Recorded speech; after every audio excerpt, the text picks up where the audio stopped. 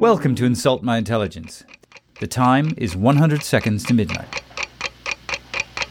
Not literally, although I guess it could be, depending on where you're listening to this. However, according to a distinguished board of experts in the fields of nuclear technology and climate science, that is the time set on the doomsday clock for the year 2022. That is how close we are, figuratively speaking, to the end of the world as we know it. But how was it arrived at, and how should we interpret that? What does it mean for us to be 100 seconds from midnight? Spoiler alert, it's not good. Our guest today is Rachel Bronson, the CEO of the Bulletin of the Atomic Scientists, which makes her the person in charge of the board that sets the doomsday clock. I started by asking how the idea for the clock first came about. This is the 75th anniversary of the Doomsday Clock, and it first appeared on the first cover of our magazine in June of 1947. So the Bulletin of the Atomic Scientists was created right after the droppings of the bombs on Hiroshima and Nagasaki in 1945. And the founders of my organization put out a black and white 6-page bulletin, literally, by atomic scientists, and for 2 years it was in high demand, and they turned it into a magazine in 1947.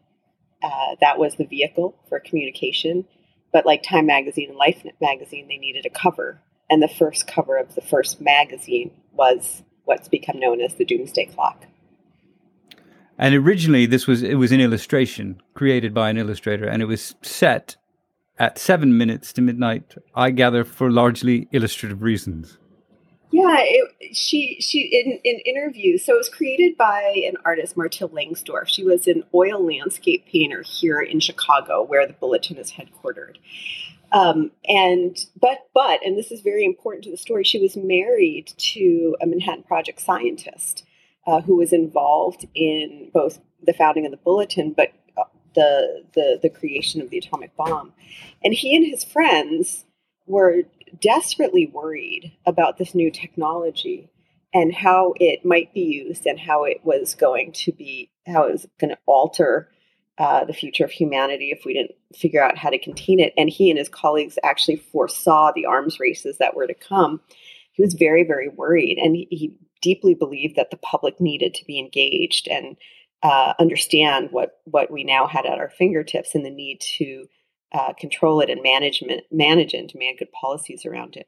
And that's all really important, because as she starts thinking about the image, she comes up with the symbols of uranium, and she's thinking about later, and other things that would connect in people's minds. But she's an artist, and she understood the urgency that her husband and his colleagues felt, and these were her dinner time conversations. And so she creates it and sets it at 7 minutes to midnight. And she says in interviews, because it looked right in my eye, the design aspect of it. But it wasn't whimsical. That design aspect of it suggests a number of things. It suggests urgency. 7 minutes to midnight is very close. It picks up on our sense of countdowns to rocket launches and things like that we intuitively get. But also this notion that if we don't do something, time will keep ticking. But I think it also provides an agency and kind of an unspoken image that we can turn back those hands of the clock, that the urgency is required, but that we do have an ability to do something with it. And that's why, to me, it's this power of art and science coming together in a very, very powerful way that echoes through the decades now. And it's an immediately, as you say, readable illustration of how urgent things are. But it wasn't created with a view to resetting it every so often. That happened just a couple of years later, didn't it? Yeah. And I think also, just to your point on that, what's also so powerful about it is that it's in any language. Like, you have to be able to read a clock, right? So in 2022, there's a notion of it's an analog clock. It's not even digital. So that's true. But you don't have to read a particular language to get the symbolism of it. And I think that it's universal in that sense and very, very powerful. And so So your question of it wasn't meant to necessarily be moved. That's what's so kind of remarkable about this symbol and this metaphor, which is so she creates this clock. It's set at 7 minutes to midnight, and it becomes the cover. The only thing that changes, these are scientists at the university. They have very little money to put behind this, and they needed something cheap, and so they have this design, and they just changed to one color each issue. 2 years later, though, in 1949, the Soviets test their atomic bomb, and the editor of the magazine changes the time. He moves it closer to midnight. And then in 1953, the U.S. and the Soviets at this point tested hydrogen bombs, and he moves it closer again. And suddenly, this static image becomes dynamic.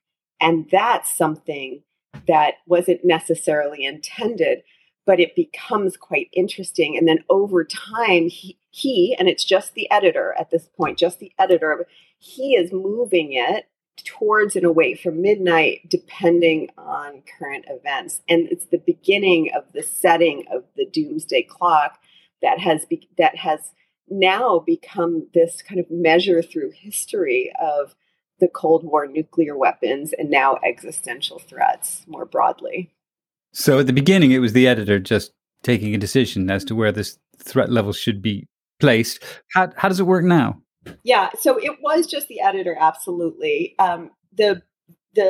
We had something called, and we still have it, called the Board of Sponsors, which was created by Albert Einstein, and Robert Oppenheimer was the first chair. So the editor is engaging with these kinds of leaders. So he's making the decision, but this is the milieu that he's moving in, and how he's understanding the politics and the science of the time. So now he passes away in the mid-70s, and then coming out of that, the board then sets the doomsday clock. And now it is the Science and Security Board of the Doomsday Clock, which is the direct lineage back to that original board, sets the doomsday clock. So at the Bulletin of Atomic Scientists, we have a governing board, a Science and Security Board, and this board of sponsors that I mentioned. But the Science and Security Board sets the doomsday clock, and they are kind of leading experts in their fields. They work in their spaces day in, day out, but they come together kind of bringing their thinking, their research, their engagements to the setting of the clock every year. According to the clock, we're 100 seconds from midnight, or the end of civilization. But obviously this is a figure open to interpretation. So what is the doomsday clock actually trying to measure? So obviously a lot of information and opinion goes into this, and a lot of discussion, presumably. And it's very difficult to boil factors that go into global survival or not into a single number. Are there rules? Is this meant to reflect the overall threat, or is it just the change to the threat level year on year that it represents? It's a great question. So I think the most important thing to for your listeners is this is very much a judgment. It is a judgment of experts who come together and make a decision about kind of the message they want to send. And so I will share the second part of that answer to your question, but I think it's really important that this is a judgment. And so they're not feeding facts in and spitting out a time. They're coming together. And it's meant to both draw attention to these big, complicated topics, but also to prompt a conversation. Did we get it right? What time do you think it should have been? Should it be closer? And I'd be happy to talk about that as well. So your question is a really good one. Like, what is it measuring? So each year when we set the time, I kind of frame the conversation, which is humanity safer or at greater risk this year compared to last year? And this year compared to the past 75 years we've been measuring it? Those are really two different questions, and it's a whole bunch of information. But that's what this number is supposed to represent. So why are those two questions so important? Because we do want it to be not only how did we do this year, but what's the challenge, right? were politicians able, was the public able to move this in important ways in terms of our willingness and ability to address existential threat. But we also look at it across the 75 years because that's the message that we're trying to send. Like we are aware that there are high points and low points, the end of the Cold War, where we move the clock all the way back to 17 minutes to midnight. Where do we sit compared to that? And the times when it's been the closest it's ever been, at 2 minutes to midnight had been the closest, or the explosion of hydrogen bombs. Like where do we fit? And so we're very, very mindful that when we set the clock at 100 seconds to midnight this year, which is the third year in a row, we set it at 100 seconds to midnight, starting with 2020. We were very aware that this was the closest it had been since the end of the Cold War. And there's a lot of questions about that. People remember that Cold War and points where they really believed that they might not get off the plane that they were on because of nuclear tensions at the time. And so when we moved it to 100 seconds to midnight, we were very aware that we were saying it is closer, that we are actually at greater risk than during the Cold War. And that was very contentious, and we can lay out why that is. But that's why I think it is important. That's both the year, but we're also aware that we're comparing the time to 75 years of this history, and we don't take that lightly. In 1991, I guess, was the year when it was furthest away from midnight, 17 minutes, which was so far. I mean, the graphic itself is only the upper left quadrant of a clock. So it was, it's really it's not a very optimistic presentation to begin with. 17 minutes had to sort of cheat it a little bit, and the minute hand ducked under the illustration just a hair. That was meant to reflect the end of the Cold War and the signing of a big arms treaty. But was that, now on reflection, do we think that was maybe a little optimistic? I don't think so. I think it was a very optimistic time, and it was a lot of what my predecessors had been writing about. It was a moment where a lot was on the table. For the first time, you had, not for the first time, this was like there had been a stack of arms control agreements that had been signed that had moved it back and forward. But the real reduction, but commitment to reducing between the U.S. and the Soviets, taking them off hair trigger alert, removing whole classes of weapons from the battlefield. These were big, extraordinary changes that did make humanity so much safer. You had dialogues beginning between the U.S. and the Soviets, now Russians, two countries that still to this day control 90% of the world's nuclear arsenal. So those moves that we, the United States, the Soviets, now Russians, did make humanity substantially safer. Now the clock has ticked forward again because we haven't maintained those commitments, and we haven't continued to reduce the number of warheads. The technology is evolving. We talk about it in our statement. The technologies are evolving. All of this, but the actual decisions and the global architecture that was possible at that time, I think it was a very useful, optimistic call to what was possible. And I am glad that they moved it back, because it's, we're not bound by the art, right? Right. And that if it deserves to go further back, we will move it further back. And so I do think that was a really strong message. And I and it's also, people often ask, like, what makes you at all optimistic? It's the fact that the clock has moved forward and back. We do know how to do this. We are capable of doing this. We can do it again. Human ingenuity as well as political commitment can make us safer. We're just not demonstrating that commitment at the moment.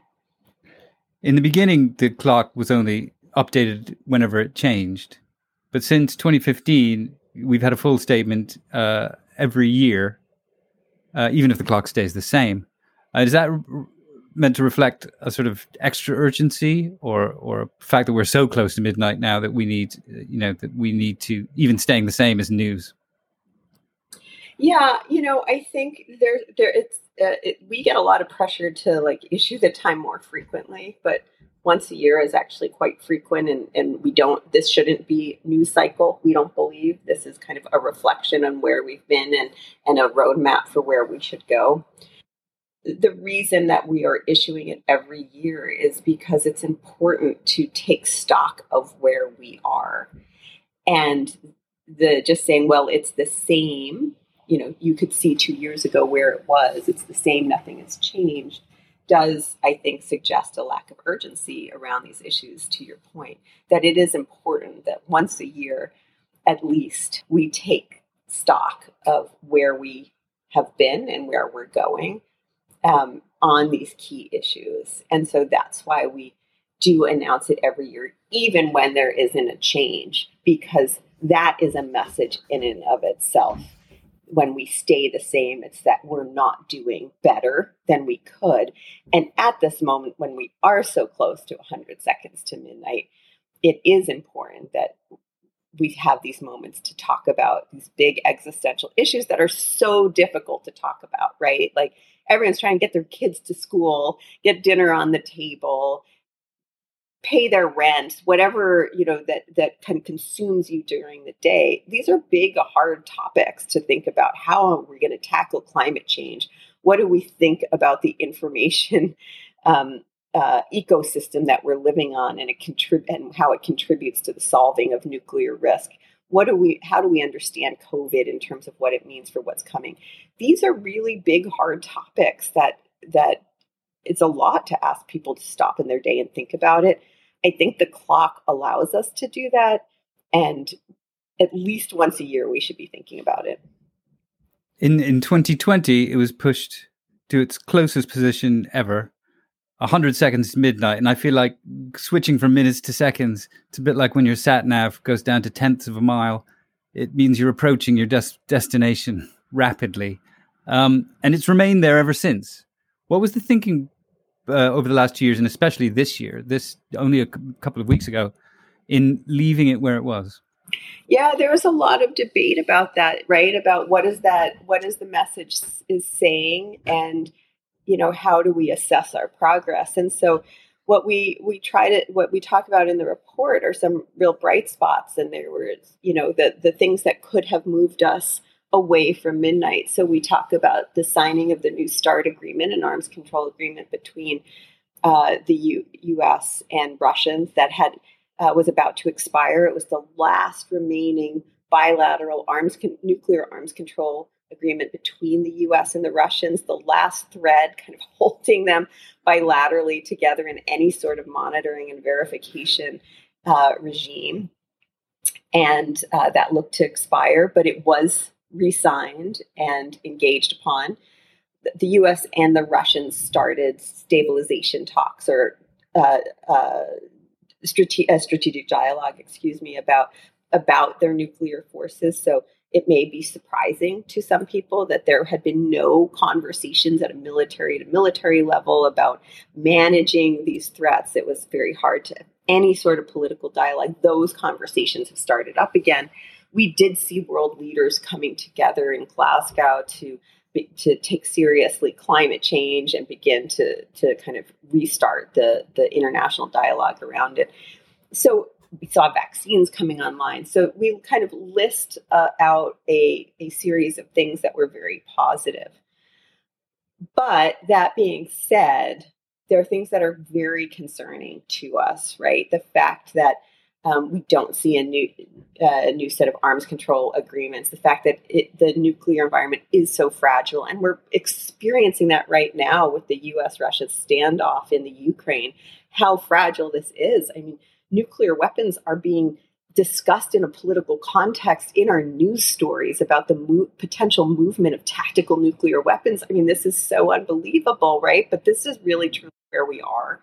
The North Koreans are testing their missiles, and to draw our attention in the U.S.-Iran issue around the Iranian program. Nuclear weapons are very much on the table, and every major nuclear country is investing in their nuclear arsenals, and their nuclear postures suggest that they're more and not less usable. So in the nuclear space, with the kind of momentum towards investment and potential use, we absolutely didn't feel like we could move it away from midnight. And on the climate, in the climate area, the climate scientists who had been so excited about Glasgow and really saw a potential for major new contributions and commitments were sorely disappointed by what came out of it. So it was great that they had that meeting and were always supportive of encouraging it. But the lack of commitments, the lack of new commitments over time, and anything to the level of the urgency with which they faced, they did not feel that they could move it back. The other thing that they talk about in terms of light, like the kind of bright spots on the climate side, is the youth movements and what we're seeing globally of kind of social movements that are beginning to influence political decisions. And we have called that out. We haven't yet seen that really playing out in terms of actions, but it is something we've called out in the past because it is a very positive, important development. So for those key reasons, we didn't feel like we could move it away from midnight, but we didn't move it towards, because these are the kinds of issues that my Science and Security Board comes and kind of grapples with about what all this means. You've more or less convinced me we should have moved it closer with all that. It's pretty close. Yeah, pretty well, close. I agree. And I think that's where when they looked at it, there are certainly, people coming in to the meeting trying to kind of make sense of it, but they really felt that this is what 100 seconds to midnight feels like. The doomsday clock was originally focused entirely on the threat of nuclear destruction. But over the last few decades, other existential threats have emerged, most notably climate change. I asked Rachel Bronson about the decision to factor in climate change to the setting of the clock, and if there are any other threats emerging that need to be considered. At the beginning, this was the clock was mainly meant to reflect the doom represented by nuclear proliferation. In more recent times, obviously, climate change has come as maybe an even more important factor. And then much more recently, obviously, COVID and the threat of the future of that pandemic and the threat of other pandemics. So you've got now a sort of triumvirate of doom running, that we're talking about. Are there any up and comers that we don't know about? Yeah, I mean, so we introduced climate change into the clock in 2007, and it was a very controversial decision for my organization, one that we still confront, which is these are two very different kinds of threats. Their time horizons are very different. Nuclear exchange can happen literally in minutes, and climate change is a decadal, century long. These are challenges that are going to get worse and worse over time. And so, how can we think about them similarly? And that's fair. But what's really interesting is by 2009, the board had to answer the question: is the doomsday clock about nuclear risk, or is it about existential threat? And up until really that point, we didn't have to make a distinction because there was only one technology that could end humanity as we know it. And so you didn't have to ask that question. They were one and the same. But we had been reporting on climate change since the early 60s. We cover stories in 78 saying, is humanity changing is man changing the climate, I think it was, and you open it and we say yes, right? And so they kind of had to figure out what this clock was, what were they talking about? And in 2007, I think it was when they added climate into the clock time, they answered this was about existential threat. So if it's about existential threat, then you have to say, well, are there others? And we look at man technologies, right? So there are other existential threats out there, asteroids and volcanoes. So we look at man-made threats, and the reason we do that is our belief we created them, we can prevent them. And so you start saying, well, what else is out there, right? And so we in our magazine and on our website, we are looking at the advancement of technology, recognizing that every technology is dual use. It has benefits and risks. And to the extent to which we can manage those risks, we will enjoy the benefits, right? And so nuclear is the poster child for this, right? Think about nuclear power. If we could manage the risks, we could enjoy the benefits in this carbon-constrained environment in which we're living in, right? We need carbon-free energy. Nuclear power presents that. in a moment where we need it desperately.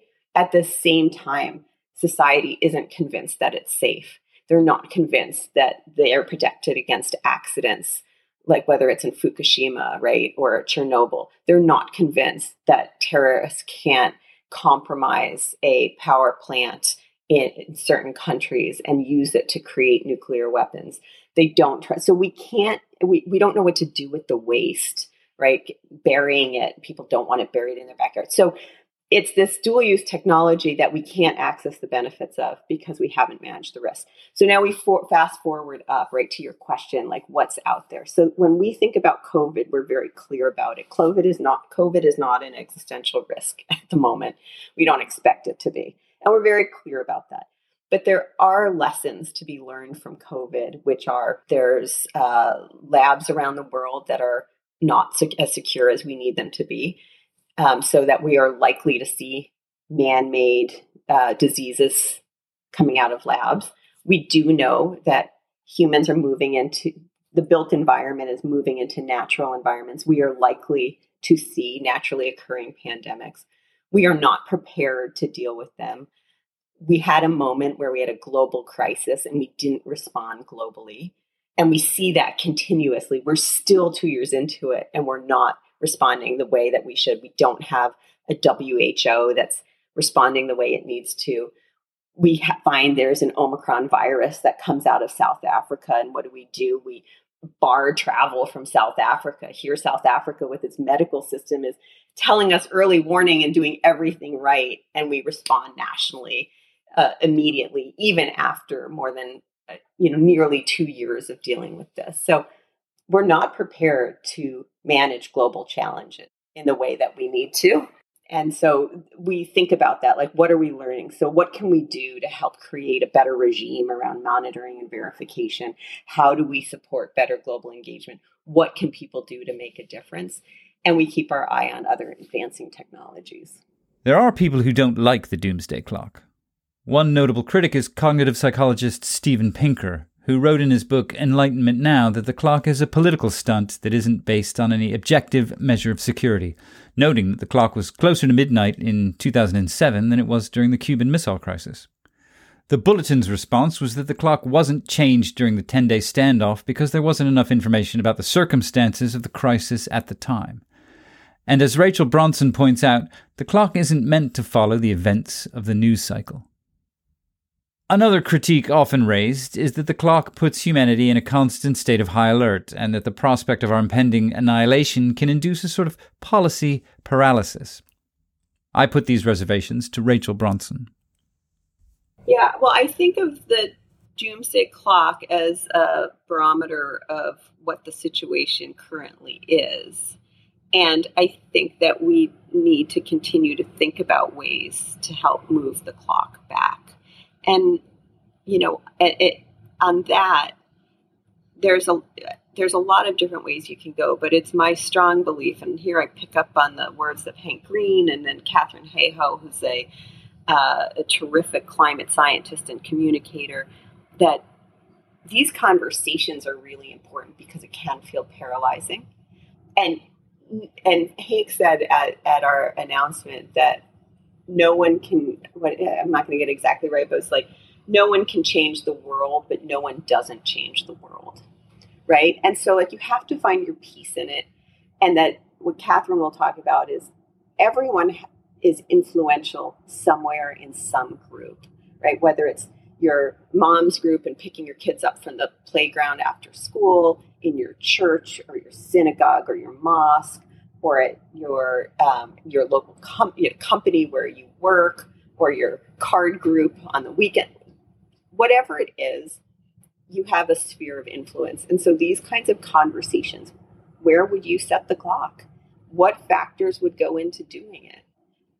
Did we get it right? What can we do? What can you do on any of these issues? Can you heat your home differently? Can you drink water bottle, use less waste in your water bottles, walk more? Can you, eat less meat? There's a number of things that it doesn't move the needle for it won't necessarily your action alone move the hands of the doomsday clock, But that's how we have moved the hands of the doomsday clock before, when those actions have been amplified and joined and engaged. And that really is about us and our ability to have these conversations and know that they matter. So that's what I would say. I'd say that we just have to stay at it. It's hard to have something be urgent for 75 years, but it's true. We've created these technologies, and so it's our responsibility to try to manage them. More than one of your experts was keen to point out that despite the fact that it stayed the same for 2 years running, this isn't meant to reflect any kind of stable international situation. This is not something we can rest easy about. Yeah, 2 years ago we called it the new abnormal, and it was an interesting conversation around it, right? Because we were saying this is the new normal, this is what it feels like, and one of our experts said, like, I refuse to say this is normal. This is not normal. It is abnormal. We're living on kind of hair trigger alerts. We're on edge. This is we as the Bulletin of Atomic Scientists cannot normalize this, and so we've been referring to it as the new abnormal. This is what this feels like. And it feels like something's not going in the right direction. It feels worrisome. And so often, we'll get, if you kind of look into the Twitter sphere or anywhere else, there's a lot of conversation and a lot of a lot of responses, like, you're just trying to scare us, you're kind of scaremongers, and this is terrifying. And, what are you doing? And I think that's important because this is a very worrisome situation we find ourselves in. But at the same time, and especially over the last few years, as we did move it closer, we also did get a lot of feedback in the sense of, like, thank you, right? This doesn't feel normal. This doesn't feel good. It doesn't feel like we should all, in the U.S. context, go out and shop. It doesn't feel like this does feel like something is wrong and not going in the right direction. And kind of thanks for calling it out, that I'm not crazy. And so that's why you do get so many school kids using the clock as the way to talk about these issues, or people talking about it. Like, it does feel uncomfortable. It does feel edgy and dangerous. And that is really what 100 seconds to midnight feels like. So we're not constructing it. We're reflecting back on kind of where we are now and the need for urgent action. Perhaps the edging of the clock towards midnight over the last 10 years does induce a feeling of fear and despair, but that doesn't make it wrong or counterproductive. Maybe you disagree and think the clock's current time is an overreaction, but at the very least, a warning from a group of esteemed scientists and experts saying we have never been closer to the end than we are now should make people take notice. And the image of a clock designed 75 years ago still serves as a useful popular reference that can not only spark debate about the existential threats we face, but also serve as a reminder that it's not too late. We've managed to turn back time on this clock before. We can do it again.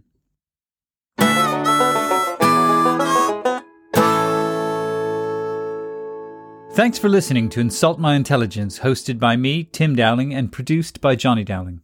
Thanks to my guest, Rachel Bronson, and please follow us on Twitter at InsultMyIntel. If you have an idea or a topic for an episode, email us at insultmyintelshow@gmail.com or visit our website, insultmyintelshow.com. If you enjoyed the episode, please leave us a rating and review on whatever platform you're listening from.